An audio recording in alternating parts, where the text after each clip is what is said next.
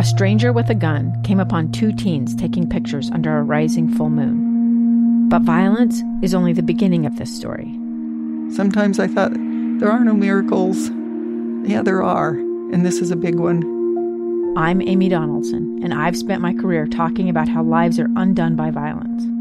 The Letter is a podcast about how lives are remade. Follow The Letter at theletterpodcast.com or wherever you get your podcasts. Utah's best athletes count on flexibility, speed, strength. And the Jazz pick up their 22nd assist. So they count on University of Utah Health. Real Salt Lake puts this game away. And so can you.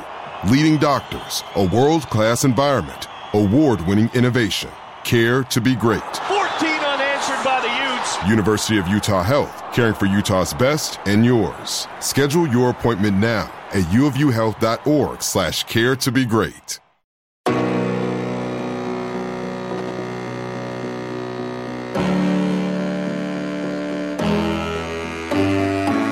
Welcome in, Ute fans. This is the Crimson Corner Podcast. It's powered by KSLSports.com. I'm your host and Utes insider, Trevor Allen. Thank you so much for tuning in. I truly do appreciate it. And man, do we have some big news for you that happened over the last, I would say, 4 days. But it all came to a head on Monday when Utah picked up a big-time transfer. I mean big. They were able to get a commitment from Oklahoma running back TJ Pledger.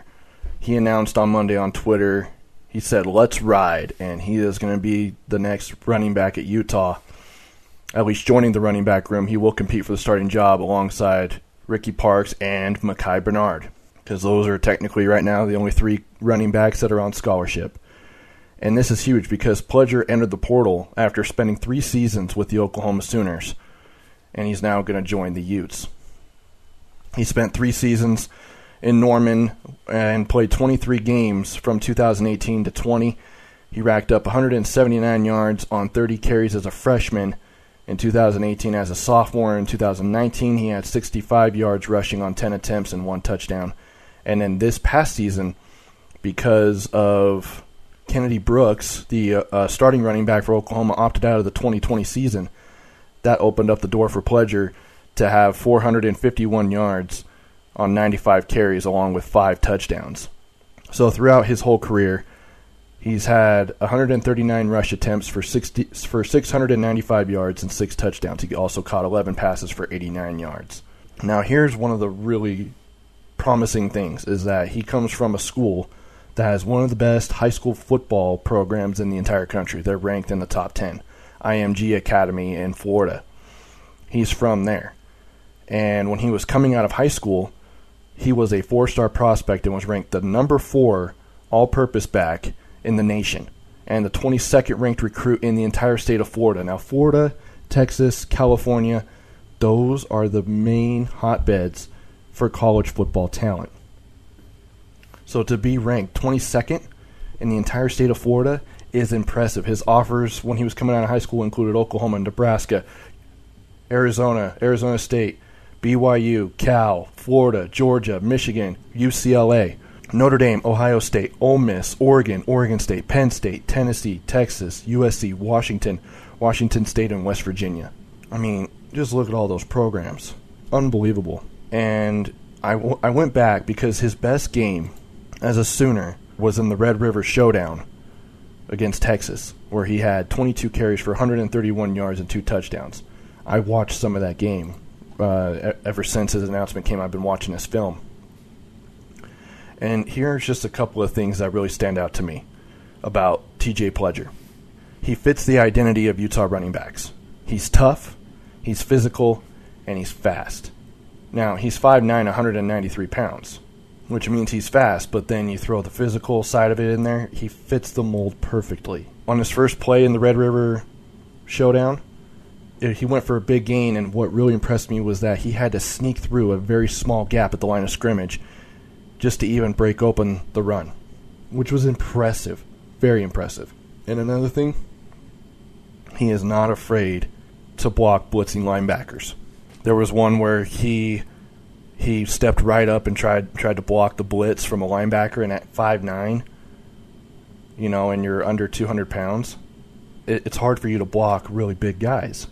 But he's not afraid to step up in there and block. So I think he's going to be a huge asset to Utah. And if you were to ask me, I think he's probably the front runner to start. The only thing is that he just has to get a waiver from the NCAA in order to be eligible immediately. But it sounds like due to COVID, those are going to be pretty easy to get granted. But that doesn't mean that Utah's done. They need to go out and probably get 2 more running backs, either out of high school, junior college, transfer portal. Now, as you look at his game log, he ran the ball 13 times in the opener against Kansas State, 11 times in their first road game at Iowa State, and then had 22 carries in both the Texas game and also the game against the TCU Horned Frogs before having his carries drop big time to 6, 7, 7, 6, and then 1 in the Iowa State game in Big 12 championship game. I think that's what led to him transferring. Because he put up big numbers. When he had 22 carries against Texas, he had 131 yards and 2 touchdowns. When he had 22 carries against the Horned Frogs, he had 122 yards and a touchdown. And again, you're only as good as your offensive line. And I think that OU has a pretty solid O-line. So I think that with Utah's veterans coming back on the O-line, that's huge. And he's only going to get better, I think. And I'm guessing he's going to have 2 years of eligibility because of COVID in 2020. It was a free year. So I think he'll have 2 years at Utah. That'll also give Utah some time to go find some more running backs to fill up the running back room. And then another big piece of news that happened on Saturday. Devin Lloyd announced he was coming back for the 2021 season. Now that's big. That means no Utah players are going to the NFL this year. Now the only ones who are leaving are the ones who want to move on with life, like Drew Lisk, and guys who enter the portal, like Jake Bentley. So that's huge.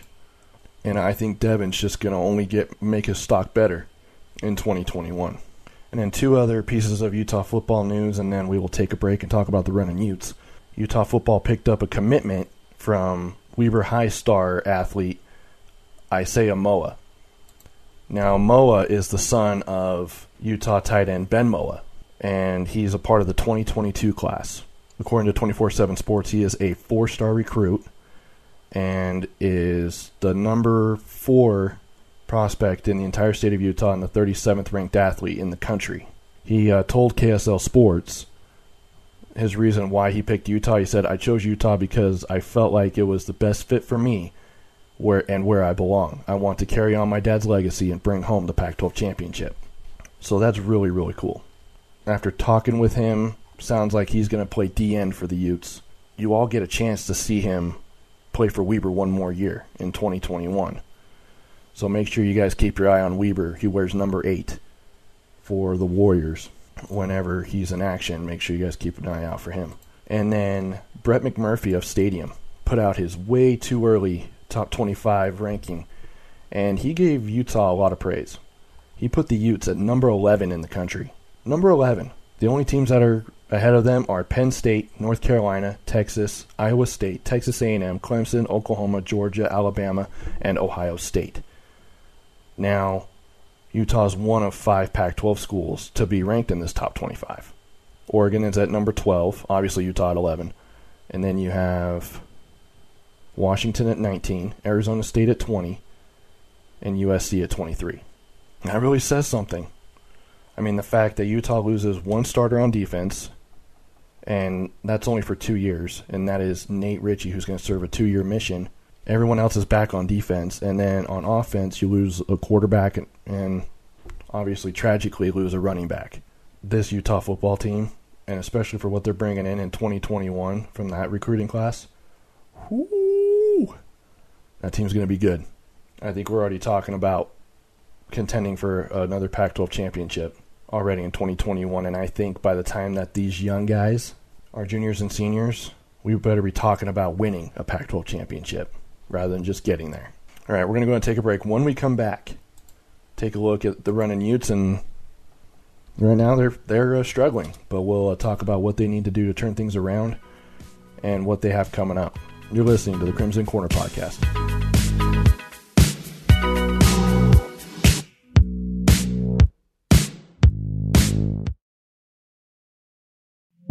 2 years ago, Americans watched in horror as a crisis unfolded at the Kabul airport. She was tear-gassed and beaten.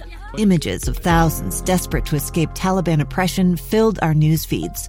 More than 80,000 Afghans made it to America. But the story didn't end there. It was very cold. There was no power, no heat. Who would help our newest neighbors? I'm Andrea Smartin. In Stranger Becomes Neighbor, you'll hear the stories of some remarkable refugees who left their homes and their dreams behind, only to start over from zero. Their only possession was 3 blankets. And you'll meet Americans who stepped up to help them. You want me to come when you deliver your baby. What can one person do in the face of an international disaster decades in the making? That's Stranger Becomes Neighbor. Find us at kslpodcast.com. Follow us on Apple Podcasts or anywhere else you listen.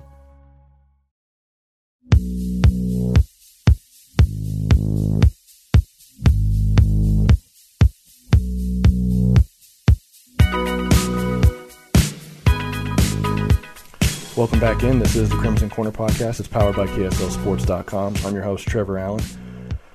Just talked a lot of Utah football in the last segment, but now it's time to talk some Utah basketball. They are coming off of their 4th straight loss as they lost to Colorado on Monday, 65-58. Now, the last time we were on the podcast, they were supposed to be playing just Oregon because the Oregon State game was postponed. But then of what they did, they moved the Colorado game that was supposed to be the regular season finale in March to January 11th at home. So they were going to sneak that in there, and then they moved the Stanford game from Wednesday to Thursday, and then kept the Cal game on Saturday. So Utah was playing 4 games in 7 days, beginning with Oregon, where they lost 79-73, and then they lost to Colorado 65-58, and then they're playing Stanford on Thursday. And that game, by the way, got moved over to ESPN2 instead of ESPNU, and that's a 3 p.m. Mountain Time tip-off, and then at 8 o'clock on Saturday, they will take on Cal on ESPNU before going on the road for 3 straight against Washington State, Washington, and Colorado.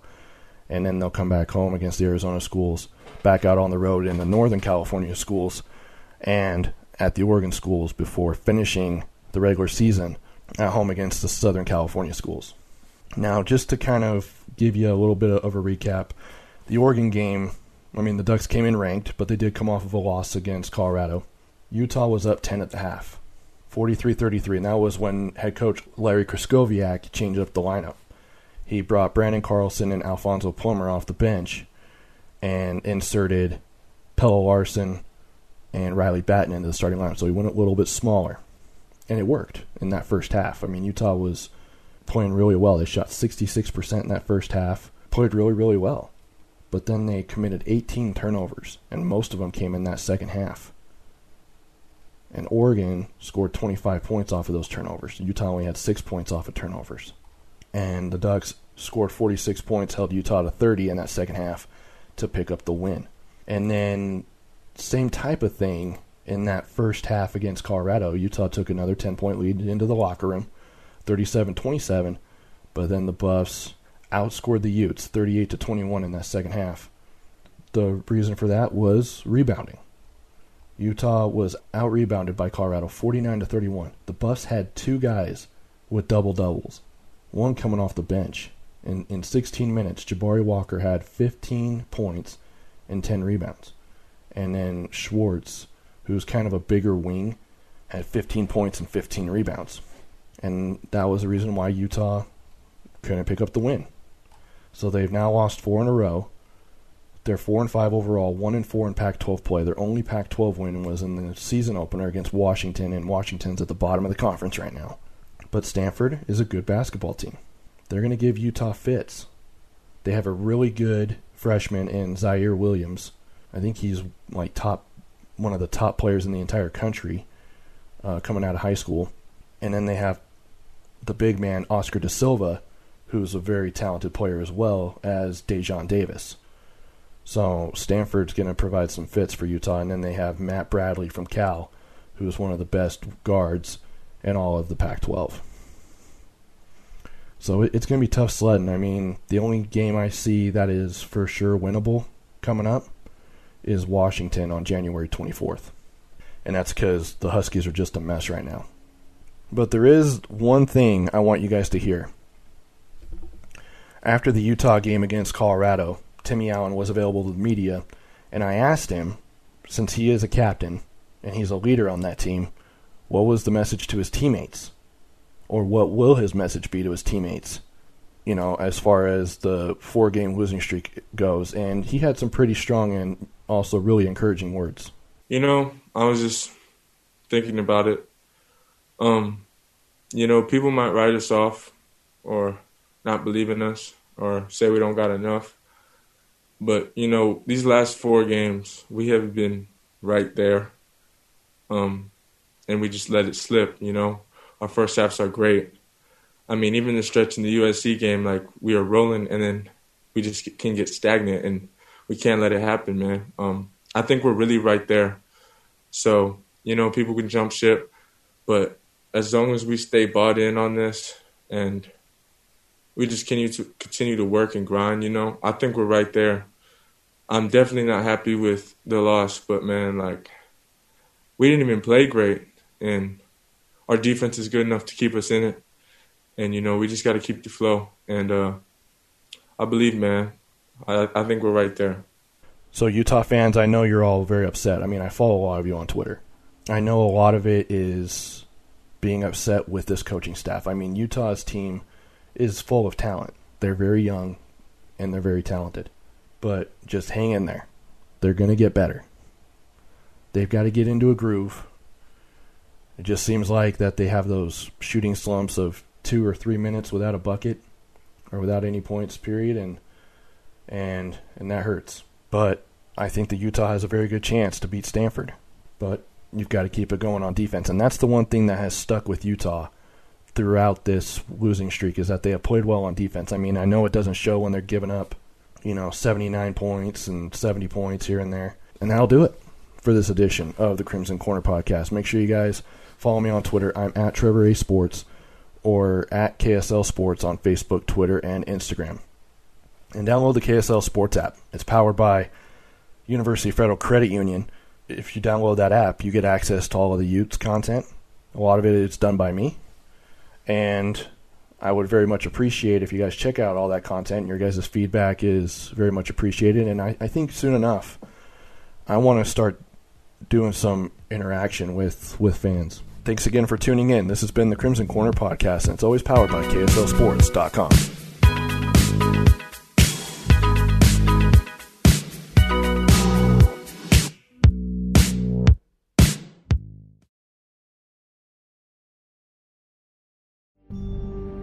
A gun in the face. Then all of a sudden they all kind of lined up. They pointed their guns at me. And this is the point where I thought, I'm going to die today. Started 2 years of horror for an American in Venezuela. They said, you need to give us your phone and get ready because you're coming with us. I'm Becky Bruce, and I spent a year researching and piecing together Josh and Tammy Holt's story about their ordeal in a notorious prison. That's when everything started to turn bad. We had another pound on the door. Boom, boom, boom. And there was the police once again. You can binge all of the episodes of Hope and Darkness on KSLPodcasts.com or wherever you get your podcasts.